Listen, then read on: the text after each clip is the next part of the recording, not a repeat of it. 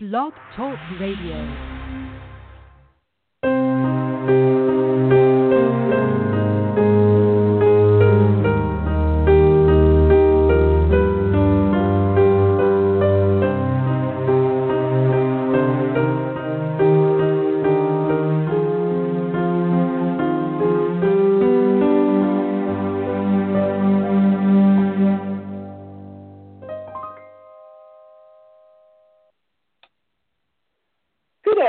Everyone. Welcome to the Milford House Mysteries on the Bookspeak Network. I'm Sherry Knowlton. I write the Alexa Williams series of suspense novels, Dead of Autumn, Dead of Summer, Dead of Spring, and the newest, just out in the end of February, Dead of Winter. All are set in south central Pennsylvania, which is where we're taping from. Hi, I'm Joan West. I write the Carlisle Crime Cases, Dying for Vengeance, Courting Doubt and Darkness, Darkness at First Light, Had a Dying Fall, and the newest one is titled Things Strangled. They feature homicide detective deal. The newest one, Things Strangled, will be released later this year. Well, today on the Milford House Mysteries, Joan and I are going to do something that we do periodically, which is a podcast episode on an aspect of writing, specifically writing suspense. And today we're going to talk about the subject, how clothes make the man or woman, well, how they make the characters.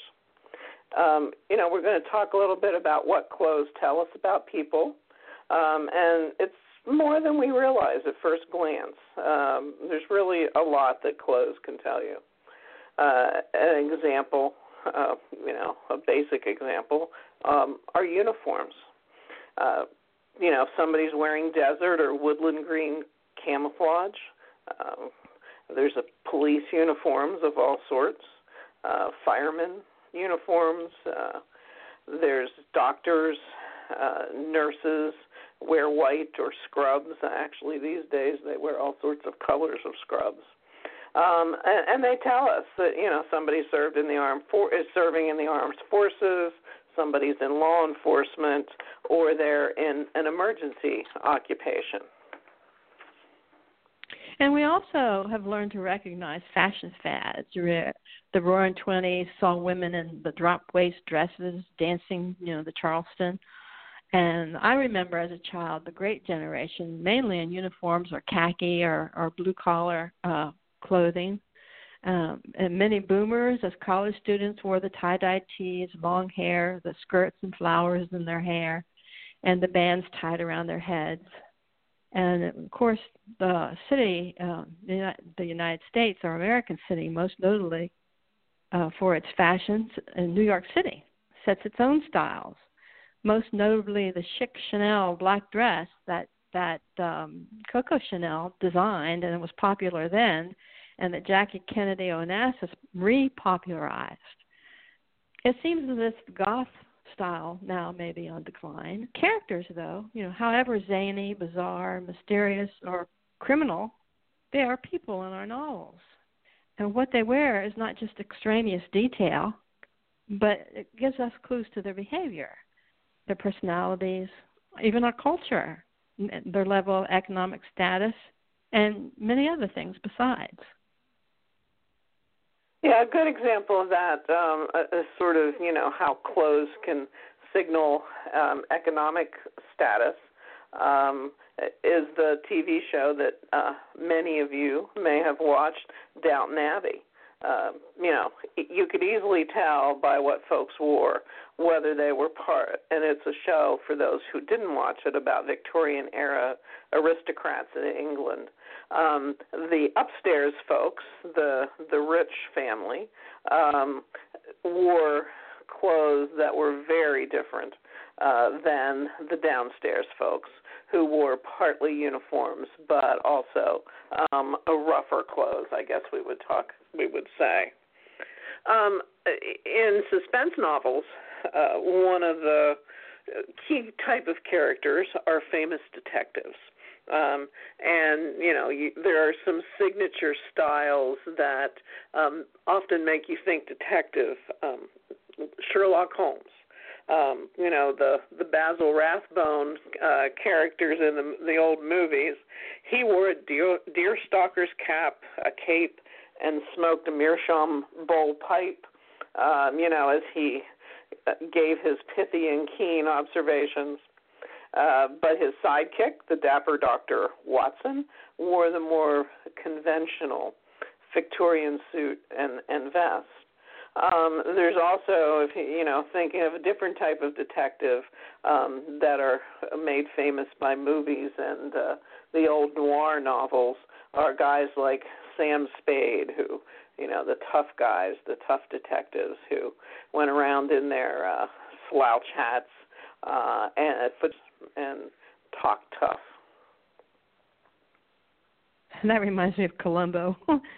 In my novels, the detectives wear informal attire. The men typically wear a casual sport coat over a dress shirt, sometimes with a tie, sometimes not.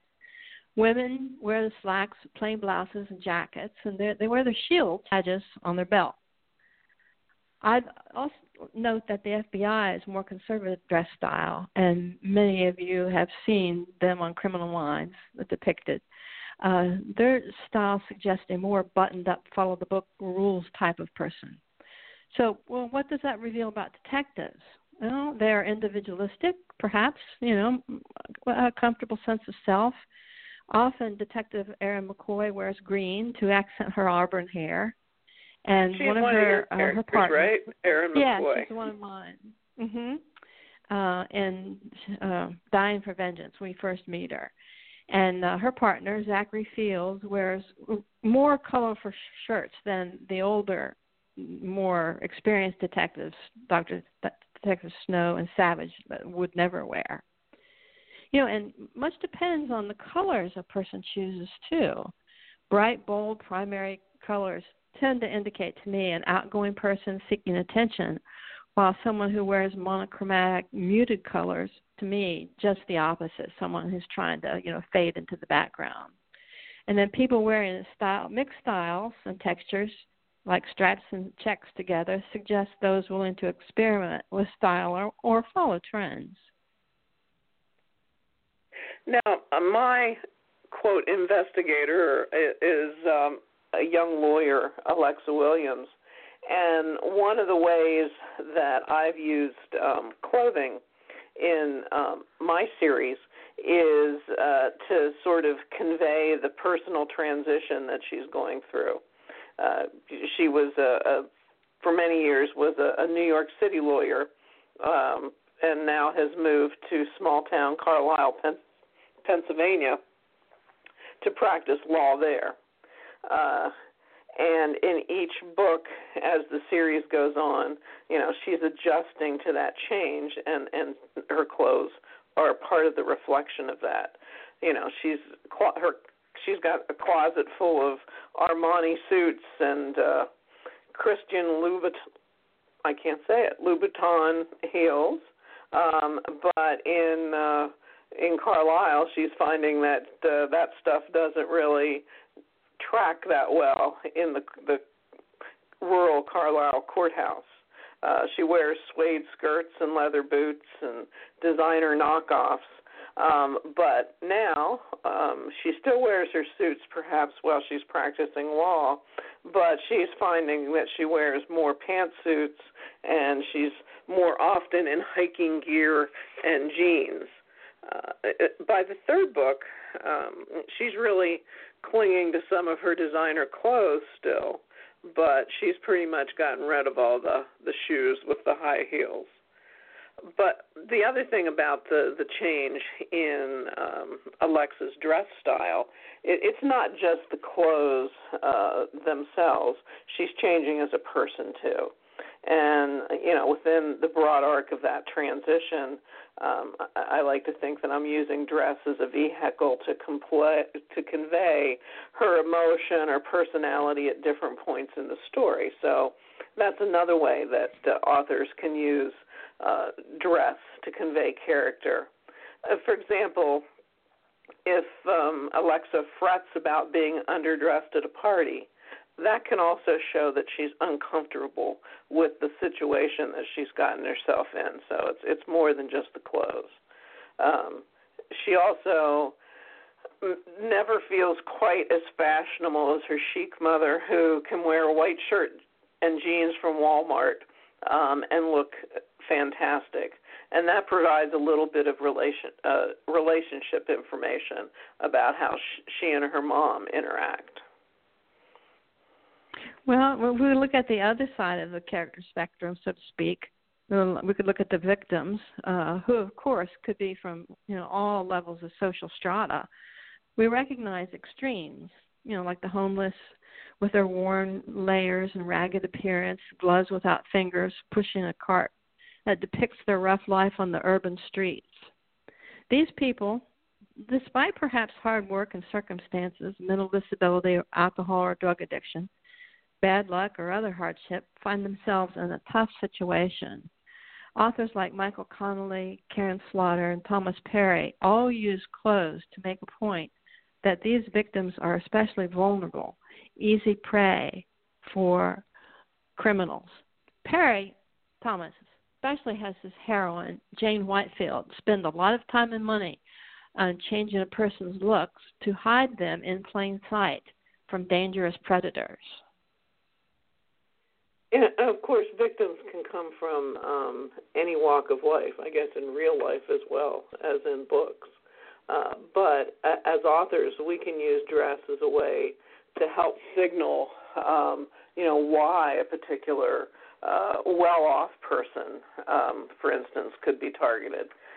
Think of the guy, the stereotypes, the guy who is a little bit obnoxious, ostentatiously flashes his Rolex all the time, or the mousy young woman at a party whose dress is just a bit unfashionable. She doesn't really blend in. Often, they're the ones who are going to get killed in the next chapter. Or dress can signal victimhood in other ways. In Dead of Winter, I spend quite a bit of time describing an Arabic family that are characters in the book, because the difference in the way they dress, the mother's hijab, the uncle's kufi cap, they become symbols of their otherness in small-town rural PA. And unfortunately, that elicits a knee-jerk reaction of fear or hatred from some of the other characters in the book that they meet. But, too, style of dress can convey many other aspects of character. In Darkness at First Light, I researched 18th century clothing to know how Revolutionary War reenactors dressed in order to portray Molly Pitcher, the generals, and the others who fought in the Battle of Monmouth correctly. The doctor in the wheelchair and his family were well-to-do, as their surroundings and their brand-name clothes suggest. And the teens, with their ripped jeans, grunge, and alternative bands, on their T-shirts, like Nine Inch Nails or New Kids on the Block, or even, I'm dating myself here, or even the more heavy metal decorating their tees, tells us a lot about their need to fit in, especially at the high school level, because I have some teens, in that particular book. At the same time, their disdain for authority. However, after an assault or in a case of addiction, a female will likely wear turtlenecks and long-sleeve tops to cover the telltale drug or self-inflicted scars. Boots, that's pretty typical too.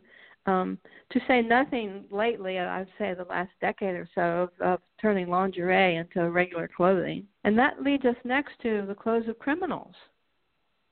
What a broad subject. Yeah, well, that's a big subject.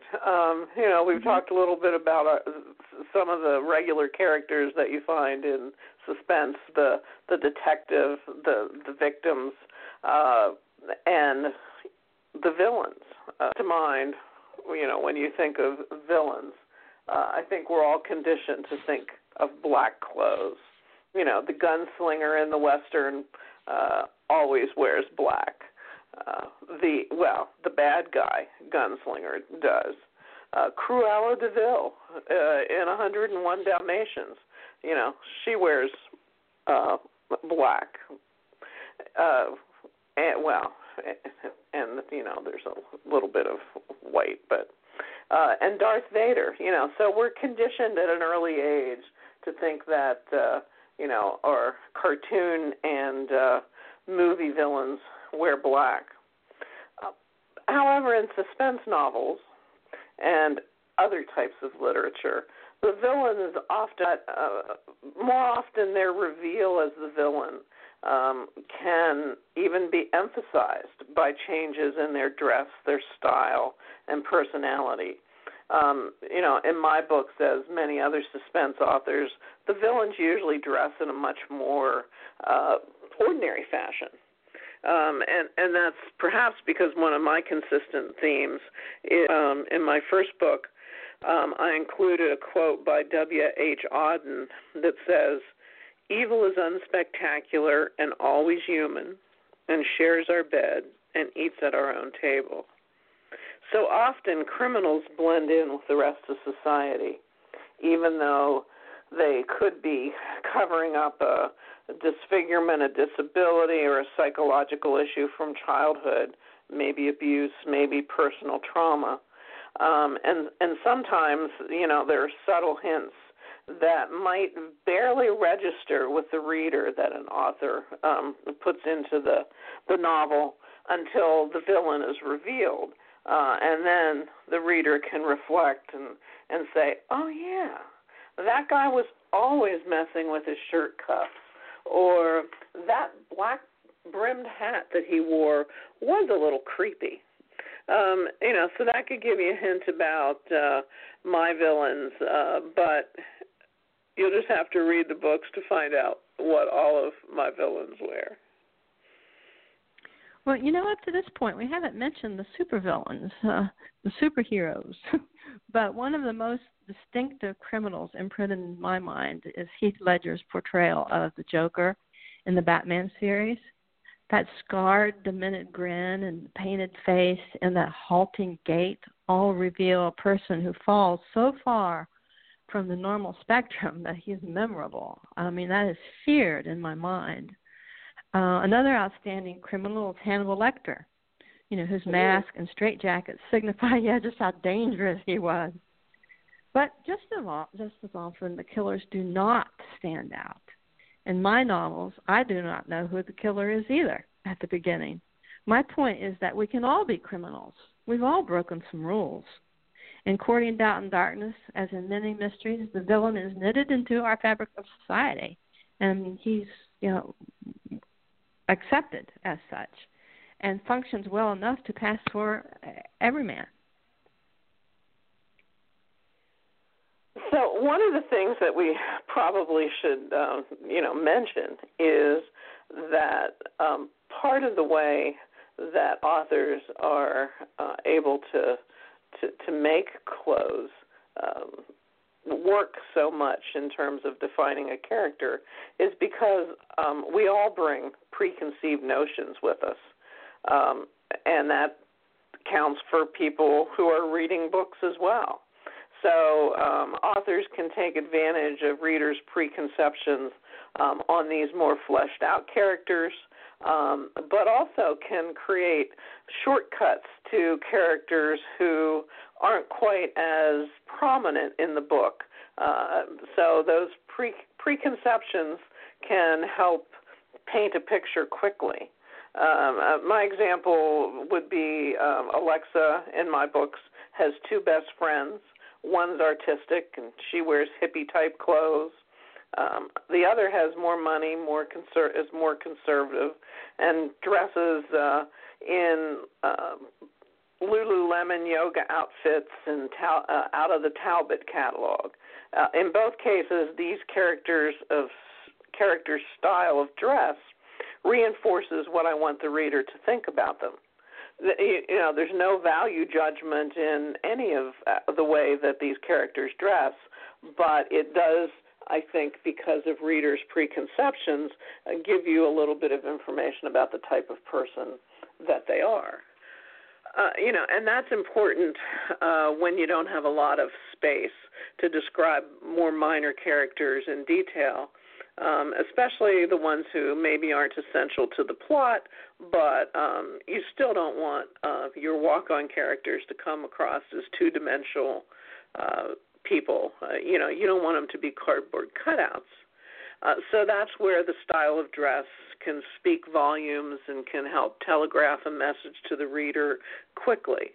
I remember in one book I talked about an old couple, and I described him as wearing suspenders and a flannel shirt, and she had on a pink sweatshirt with puppies and Mamie Eisenhower bangs. So, hopefully that conveys a quick snapshot of who those folks are.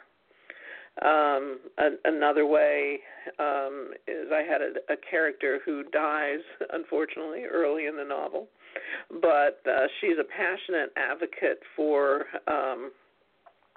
a cause. She was a former nun, and even after she'd left her convent, she dressed almost like a nun, very plain. But when she dies, they find a Chanel party dress that she'd owned as a girl, and that helps give a little bit of an insight into who she was as a young person. There's also I can read you a passage from my book Dead of Summer, where Alexa gets a glimpse of an interaction between a guy that she's already suspicious of and a young girl. And here's the what she wears and the way he treats her, it gives you a quick snapshot. I'll read you the passage. When the purple-haired girl shook her head at something Tyrell said, he seized her by both shoulders. The teenager began sobbing and slid down the wall until she sat on the floor, her tight skirt sliding up to her hips. She looked like a broken doll, purple-haired hooker Barbie. Yeah, and that's funny because I always looked at that Barbie, the Barbie doll, and thought the same thing. Of course, our own preconceived notions depend on the reader's point of view, and then I am so surprised as a writer of the different readers' reactions. For example, one person might read that a guy he's clean cut and he's wearing a business suit, that he's the fine, upstanding citizen. Maybe he's a good guy. Another person could read that same description and think, oh, another rich, uptight dude. Or another could think, oh, he's a conformist bowing down to the man. So what the character's wearing can't be the only method of describing the person. It's just one tool in the toolbox that the writer has. Well, to sum up, dress or style alone can't describe the character, but it can help. Both with key characters that the book contains or develops more fully, and those would be the major characters, and also those with bit players who are there and gone in a flash. Keep in mind, though, authors don't want you, the reader, to think about this as you're reading. Weaving style into a story should be so subtle that you don't realize that the role that the character and the character's clothes play a part in shaping the plot. So, I think we could go on and on about characters and style of dress for a while, but we're almost out of time. I would say that, as an aside, Barbie, the makers of Barbie dolls in recent years have made great strides in making Barbies more diverse and more diverse. A little bit less stereotypical of the perfect woman of the 1950s. So, even that analogy may not work in the future because people will think of different Barbies when they think of Barbies, which goes back to what Joan just said about, preconceived notions. If the author relies on that, you have to make sure that well, you can't make sure, I guess that's the point, that the person who's reading is going to have the same preconceived notion as the author does and what we intend. But it certainly is one of the tools that we regularly use. So I think we've run out of time today, but thanks for listening to us. And speaking of books, a reminder to all you readers and our listeners that our books are available at Sunbury Press's online bookstore, Amazon, and other online retailers and bookstores. And any bookseller can order it for you. And a special thanks to all of you for listening to the Milford House Mysteries. We hope you enjoyed our program. We'll be back on www.blogtalkradio.com on Thursday, April 4th, to interview author April Knight, who's the author who wrote Nobody Dies in Kansas. I don't know, that's an interesting title. And she also wrote nearly 1,000 articles and short stories, and contributes to the successful Chicken Soup series. So we're looking forward to our next author to interview. In the meantime, you can follow us on social media. I'm on the web at www.sherryknowlton.com. Plus, I'm on Facebook. I have an author page. And I'm on Facebook.com/Carlisle Crime Cases by Joan West. And I have a new website, CarlisleCrimeCases.com. Until next time. Yes, thanks for listening. We'll see you then. And goodbye. Goodbye. Yeah.